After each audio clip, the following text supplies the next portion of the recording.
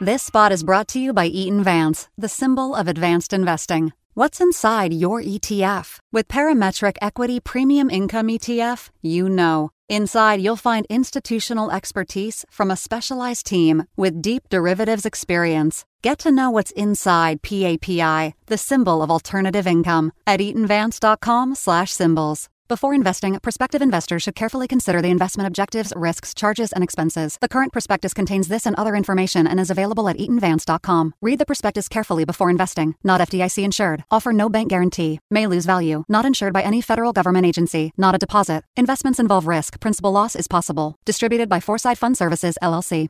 The views expressed on this podcast are those of the participants, not of Reuters News. Welcome to The Exchange, a conversation with people of interest to business and financial professionals around the world. I'm Rob Cox, the editor of Breaking Views, the global financial commentary arm of Reuters News, coming to you from Zurich, Switzerland. Well, this week I zoomed into Milwaukee, Wisconsin. Now, that's probably the only time you'll have ever heard me say that on this podcast. But while Milwaukee may be better known for Laverne and Shirley and breweries, it's also the home of Northwestern Mutual, a financial group with more than $300 billion of assets that's been operating there for 160 years. John Schlifsky, Northwestern CEO, is a proud native of Milwaukee, where he grew up helping his father with his small trucking company. After college, an MBA, and a stint at MetLife, he was recruited back to his hometown's big finance company. John has worked in all different parts of the business, so we had a wide-ranging conversation about investing, the direction of interest rates in the U.S. economy, environmental, social, and governance trends, and even demographics in Japan. We also discussed something we don't usually get to hear about on The Exchange, the benefits of running a company that is owned by its own customers. As the name implies, Northwestern Mutual is ultimately beholden to its policyholders, not the stock market. Give a listen. John, it is great to chat with you. It's rare that I get to pick up the phone and talk to someone in the world of global finance and say, hello, Milwaukee. All right. Hello back. It's great to talk to you. And it's great to be called. How's that? Yeah, it's fantastic. But yeah. Look, just to start, Northwestern Mutual, you are a real stalwart financial institution in the great city of Milwaukee. But, just like everyone else, of course, you've been working out of a home office and hopefully going in every once in a while to your offices, but your folks have done the same. Just how have you spent the last year, and how has that shifted the way that you guys do business and really how the needs of your customers? Yeah, well, a couple things happened that, I'm surprised at, and I'm surprised at how long we've been in this environment. But, before COVID, we entered 2020 in really in a good shape from two things in terms of being prepared for it. By the way, we didn't know it was coming. We were just prepared, generally speaking. One is we entered the year stronger than we've ever been and more liquid than we've ever been. So we had a lot of dry powder to put to work in the markets. And that was really beneficial in late March of 2020 when, the markets were dislocated. There were lots of great buying opportunities. I think we put about $1.5 billion of money to work in the stock market and the junk bond market, taking advantage of great values. So that was the investment side. But more importantly is that we had started on this, what we call a digital transformation, really going back about 4 or 5 years ago, and the notion of creating a customer experience for our policy owners and our investment clients that was omni-channel, that was digital, that allowed for multiple points of contact, multiple ways to interact with the company. And of course, that all bore tremendous amount of fruit in late March, early April, where we went to a completely virtual work environment. We were at work on March 12th, which was a Thursday. We're at work on March 13th. During that period, the NBA canceled all their games. We met over the weekend, and we never opened for business again. We went virtual work and over the weekend, and we've been in mostly a virtual environment ever since. But what struck me about that was the way that both our employees responded to it, but more importantly, the way our customers did. And I really say we've basically taken 10 years of transformation and condensed it into about a 12-month period. So it's not just the way we engage with the clients, but the way they engage with us has really changed materially. And so when you say, what have I been doing? We've really been trying to accelerate how we go to market, how we meet with our clients, how we help them get financially secure. And it's really been amazing how quickly people have adapted to this digital world where, before they were mostly face-to-face meetings, now they're mostly virtual, and yet we haven't missed a beat. We had a record year from a sales and earnings perspective. And so it really was gratifying to see that we could do all this in the midst of a pandemic and still hit some of the financial markets, financial benchmarks we set for ourselves. So, I don't like working from home as much. I think I feel disconnected, but I also know that we've been able to accomplish a lot, and I'm really proud of our employees for doing that. And I mean, when you think about what you sell, I mean, maybe I'm wrong, but correct me if I'm wrong. But I think of sort of retirement or safety and security. A lot of the financial products that you focus on, essentially, like, were the kinds of things that all of a sudden even people who hadn't thought about these, perhaps in the middle of a pandemic. I mean, do you find that there's a flight to sort of thinking about safety, security? I mean, how has it shifted, like, product mix or what people come to you at, the kind of questions that customers, new customers and existing ones have about what you offer? Yeah, I'd say there have been two sort of thrusts that have come out of COVID that I think are noteworthy as it relates to financial security, which we define as this integration of insurance products like life insurance, disability insurance, long-term care insurance with your investment stuff. And the two thrusts would be, one, I do think people are paying more attention to it. Now, that you could argue, is it because they're afraid of dying or getting sick because of COVID, or are they just paying more attention to it because they're at home and they have time and they're dwelling on it? I don't know, but there's definitely an increased focus on the part of both our existing customer base and our prospective customer base around this notion of wanting to engage with a company and with a financial advisor around people's financial security. The other thing I would say is that there's the second thrust is that there's been much more, I don't know if interest is the right word, but in having frequent points of contact with Northwestern Mutual from our client base. So it's they want to spend more time thinking about it, and B, they're talking to us more. And I think both of those things are probably related to the pandemic at some level. But and I think, if you look at investments, if you look at financial securities, two of the major headwinds are greed and fear. They tend to get people to do the wrong things. I think we've seen plenty of that during COVID. And so those sort of emotions and everything that's packed around it has caused this increased need on the part of our client base to talk to us. And so, of course, we've been ready for it, which is great. And but it has led to a huge uptick in more product sales on the insurance side and more cash flow into our investment products on the investment side. So those are both very, very powerful trends that we're taking care of right now. Now, of course, one of the byproducts of the financial response globally to the pandemic was, tons of money going into the market, but also extremely low interest rates. Central banks cutting them to near zero or even less here in Europe.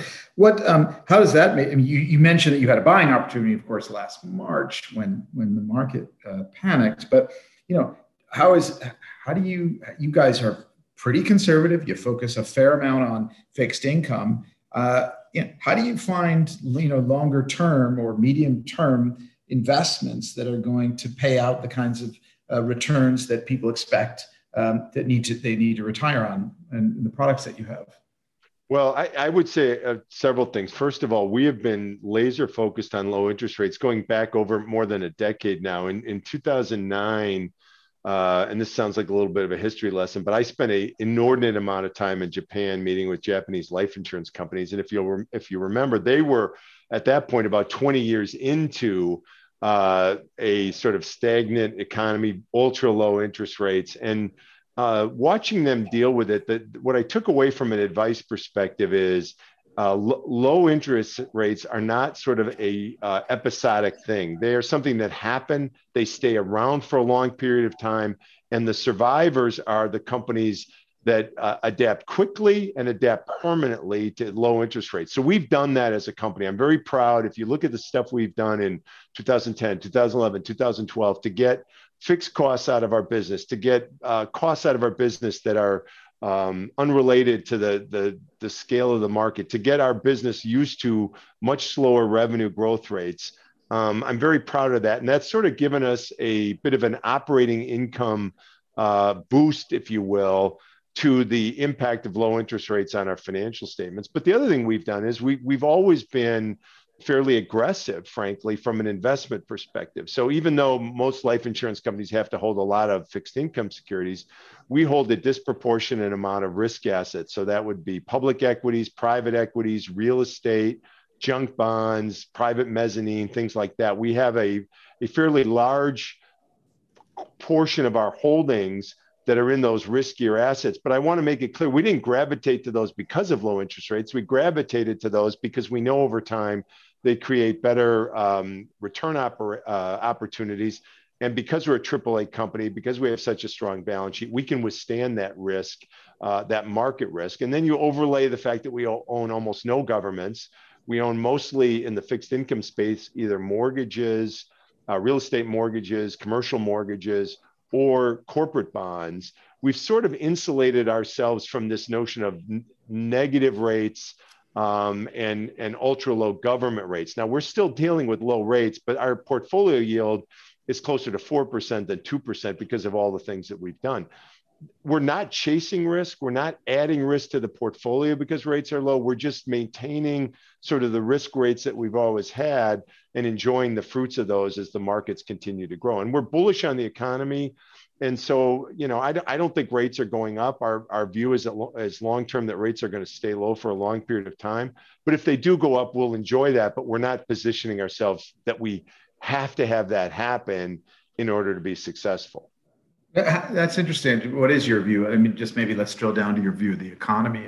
If you think that the economy will be strong, but you're not too concerned about, I guess, interest rates going up means you don't ascribe to this view that some have out there that whether it's a fiscal stimulus from the Biden administration, the roar back to life that we all want to pursue, and monetary policy will lead to inflation, thereby forcing the hands of central banks. So you don't have that view. No, I'd say there's two or three core things to our view of what's going on. The first is the economy is much stronger than even people expect now. The consumer balance sheet's strong, unemployment's going down, we're getting back to normal. If you track, these fun statistics like mobility, based on cell phone usage and stuff, and you see how mobility is getting back almost to pre-pandemic levels, which means to me there's a return to normal from a personal perspective.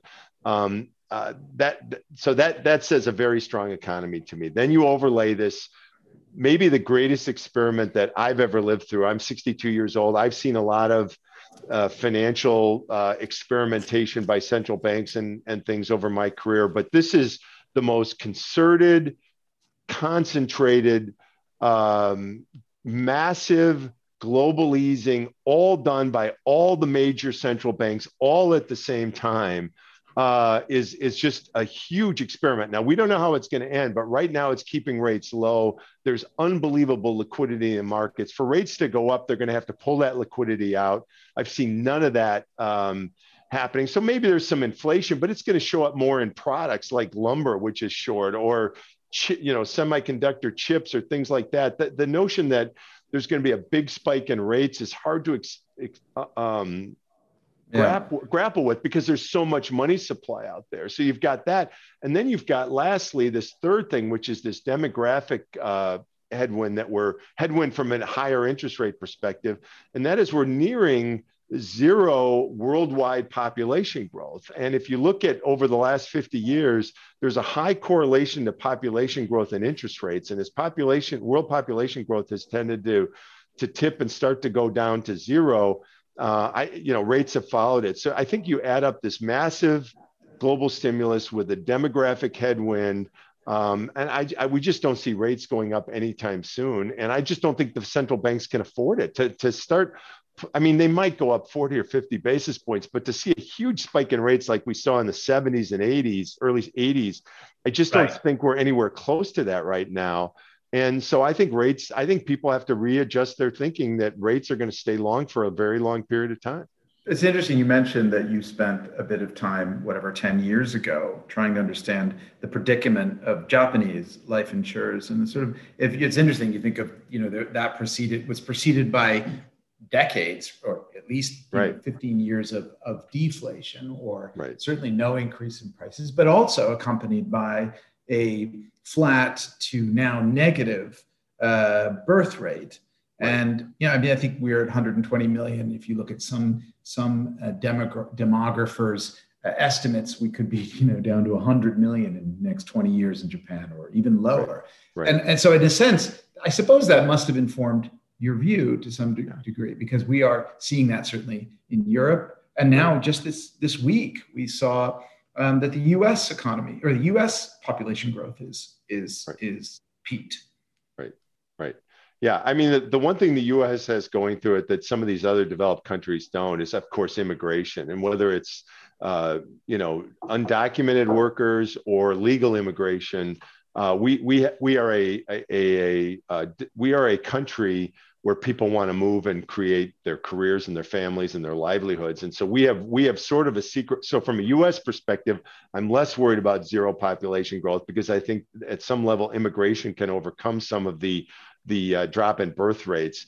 But globally, you look at some of these developed countries and their pension plans, their social security systems, their safety net systems are really not geared towards zero population growth. They're more geared towards, a pyramid where you're constantly adding layers of population that are bigger than the generation before them. And so this zero population growth is really a huge headwind to interest rates. And on top of it, as you get to having more people who are of retirement age than are of working age, you get into a consumption issue too, which also affects demand. And so, when people talk about inflation, I learned what it was too much money chasing too few goods. But the fact of the matter is, right now we have this ton of, unbelievable amounts of money, but there's only a very few places where there's actually shortages of anything. Commodity prices are up, of course, but there's excess manufacturing capacity globally. Obviously look at oil prices. So I just think it's very hard to see, even with a strengthening economy, much of a change in interest rates over the next, let's say, 12 to 24 months. Now, beyond that, who knows? And of course, everything is subject to a continual normal global environment without wars. You've got things going on in the China Sea. You've got things going on in Ukraine. If those blow up, all bets are off. But right now, I think we've got a strong economy and low rates for the foreseeable future. Yeah. Can I ask you about ESG? How you guys view? I mean, every asset manager, of course, has had to adjust to customer desires or questions or hopes or whatever you want to call it, pressures to I don't know, in a sense, conform to the new view about whether it's sustainable, climate-based investing, social questions, which of course, you were in Milwaukee, you saw it firsthand there, or governance as well. I mean, maybe just go through the three letters in the acronym and just give me the sort of Northwestern Mutual view and response. Environmental, we're a pretty clean, carbon-oriented company. I mean, we're lucky that way in that we don't have heavy manufacturing. We're not a heavy user of natural, fossil fuels to run our business. Obviously, we've got to keep the lights on and stuff. But relative to our revenue or our balance sheet, we're a very small consumer, and we've done all sorts of things to make ourselves even more environmentally friendly. Our campus in downtown Milwaukee has all the LEED certifications. It's a very green building. We reuse rainwater. We keep out sunlight from a heat perspective and things like that. So I'm pretty proud of our environmental record, and I would say we've always been that way as a company, not so much because we've been environmental champions, but it's to be honest with you, it's a smart way to run the business and to consume only what you need and to not waste whether it's paper or energy or resources, that just makes sense to us. So I feel pretty good about our position from an environmental perspective. And if you look at what we invest in, we've never been overweighted to coal or some of these problematic carbon deep industries or things like that. So I think from an environmental perspective, we're probably in the top quartile of companies, and some of it's just luck because we're an office company, and some of it's because we've just always been very conservative in the way we invest and we manage resources. But let's just think of that. So I should probably think, there's one way, which is how you run your company and that. But of course, as an asset manager, how do you view things like the Larry Fink perspective on as a steward of other people's assets?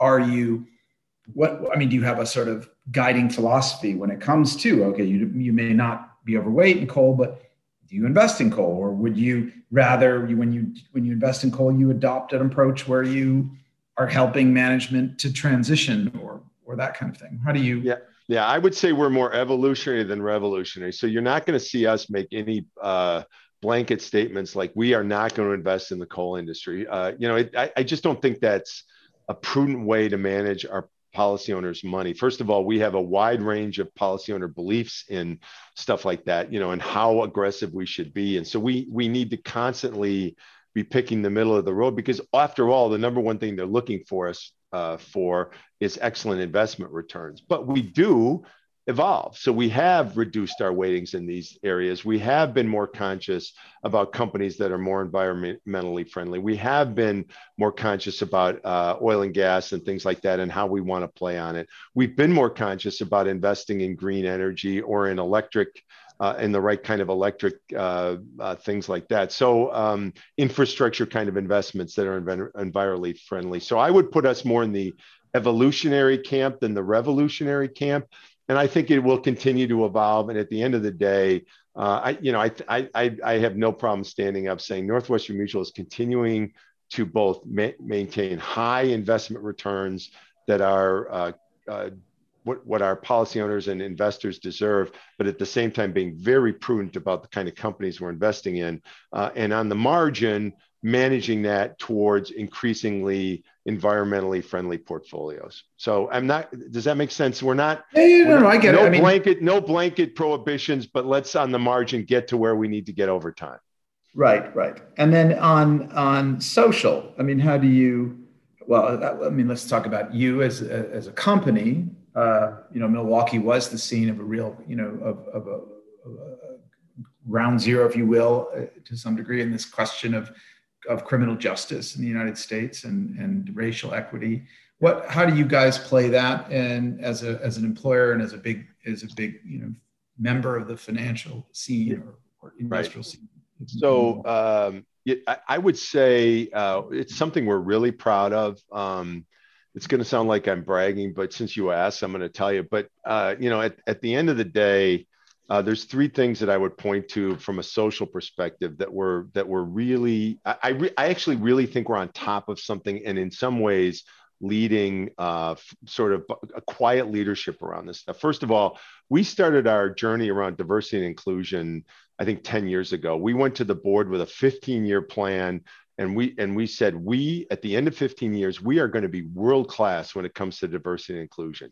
First 5 years, it was all around the environment. How do we have a more inclusive environment? What are the things that are in our environment that are getting in the way of people of color or women that don't let them bring their whole, or the LGBTQ community that don't let them bring their whole selves to work, that make them feel uncomfortable at work? And we worked really hard on the environment. The next 5 years was, okay, let's look at our mix of people and what do we need to do? Where are the weak spots in our mix? Where are we behind where we should be? And we've started to identify those things and work on them and set goals around that. For instance, if you look at people of color at our company, we're okay when you look at the aggregate numbers, but when you look at senior leadership, we're behind where we need to be. So now we're setting metrics around those things and how we need to move forward. Because ultimately, if the metrics of our employee base don't reflect the world that we're in, something's gone wrong in terms of our journey. So that's where we start. Then we put a women's initiative in place, 18 months ago.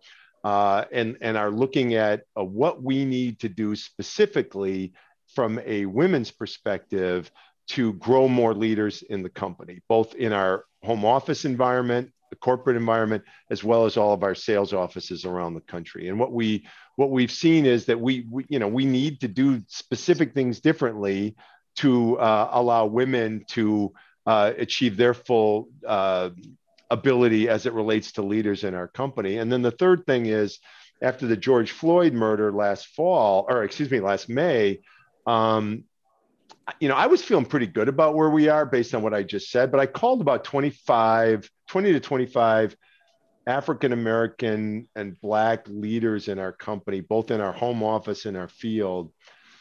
And those were really difficult conversations. And if I had to sum it up in one sentence, I would say the general sentiment of that conversation was, John, we're better off than we were. We should be proud of it, but we're nowhere near where we need to be. And that was a little sobering to me because as you can tell, I'm into this stuff and I felt good about where we are. So we put in place this thing that we call the Sustained Action for Racial Equity Task Force, SARE, S-A-R-E. And the whole goal of this is to actually do things that change both our company and the environment that we're in and the community that we're in. So rather than giving money away, which is the easiest thing for any CEO to do, and I'm not against giving money away, we do give money away, we really focused on financial literacy, bringing African Americans along from a leadership perspective, more African Americans and Blacks in our field office, and we have a series of things that we're doing with metrics. We have annual incentive plans tied to it. We have a balanced scorecard tied to it, and we've really changed the focus of racial equity away from just this notion of inclusiveness and metrics around representation to specific action items that we're doing to actually drive progress. I had a call this morning with the team that's leading it, and we're putting together our next year's annual incentive plan metrics around this. And so it's all around this goal where at some point in the not too distant future, I want to get to a point where from a social justice perspective, people don't think about it. We're still at a point where there's this notion of, I got to do my D&I stuff.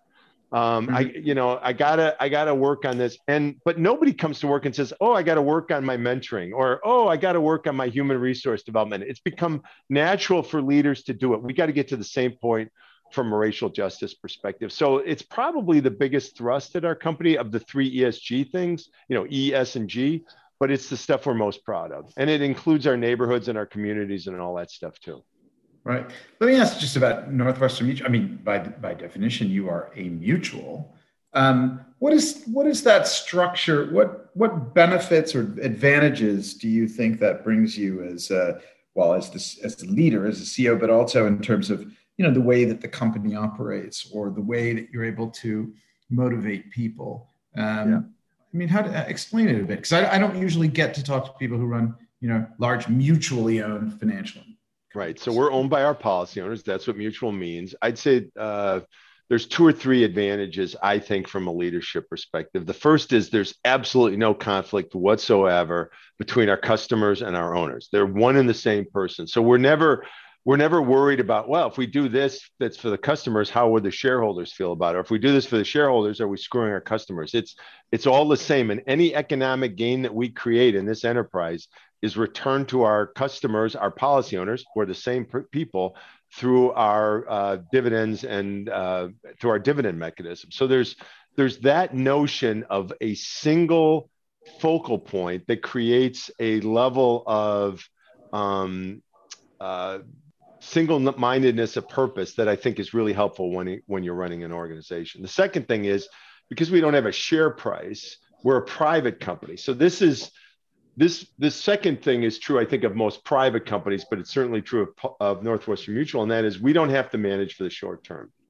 We manage for the long term. We are a company that is very focused on succeeding in what we call 3 time horizons, now, near, and far.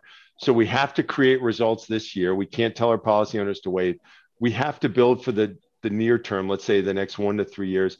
But we also say that we're in business for generations that aren't even born yet. So we have a sort of an intergenerational compact with our policy owners. And we have to create value for people that are going to be our policy owners, but aren't yet.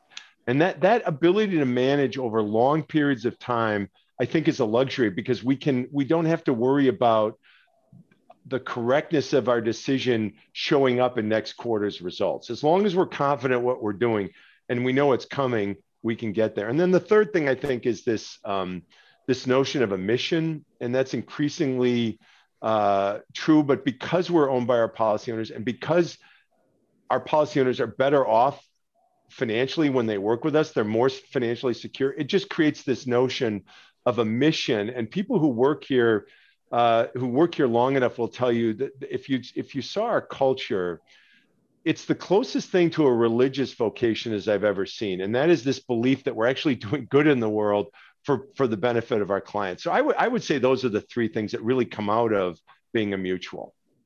Is there any chance that you'll ever go? I don't know. I mean, often in the past, I have seen banks and things that were mutual, or housing societies in the UK that then the owners, as it were, the policyholders, were excited about capitalizing on their ownership.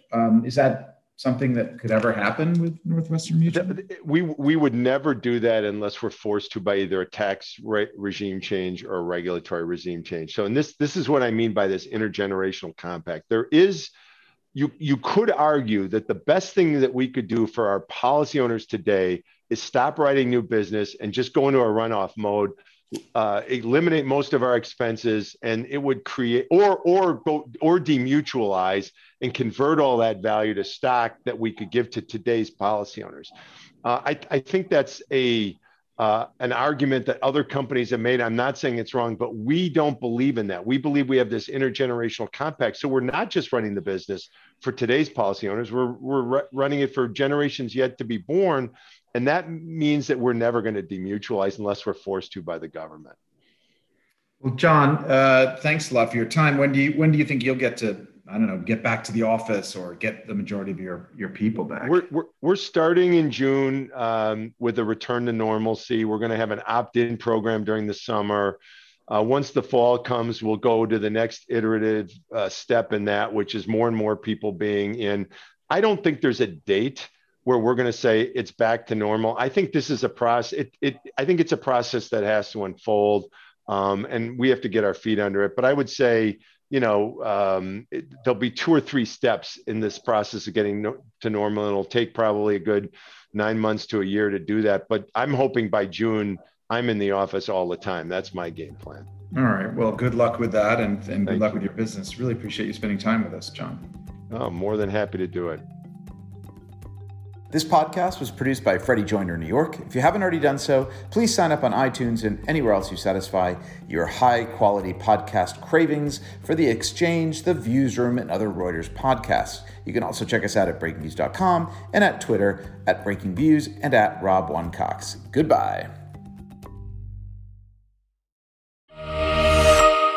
This spot is brought to you by Eaton Vance, the symbol of advanced investing. What's inside your ETF? With Parametric Equity Premium Income ETF, you know. Inside, you'll find institutional expertise from a specialized team with deep derivatives experience. Get to know what's inside PAPI, the symbol of alternative income, at eatonvance.com/symbols. Before investing, prospective investors should carefully consider the investment objectives, risks, charges, and expenses. The current prospectus contains this and other information and is available at eatonvance.com. Read the prospectus carefully before investing. Not FDIC insured. Offer no bank guarantee. May lose value. Not insured by any federal government agency. Not a deposit. Investments involve risk. Principal loss is possible. Distributed by Foresight Fund Services, LLC.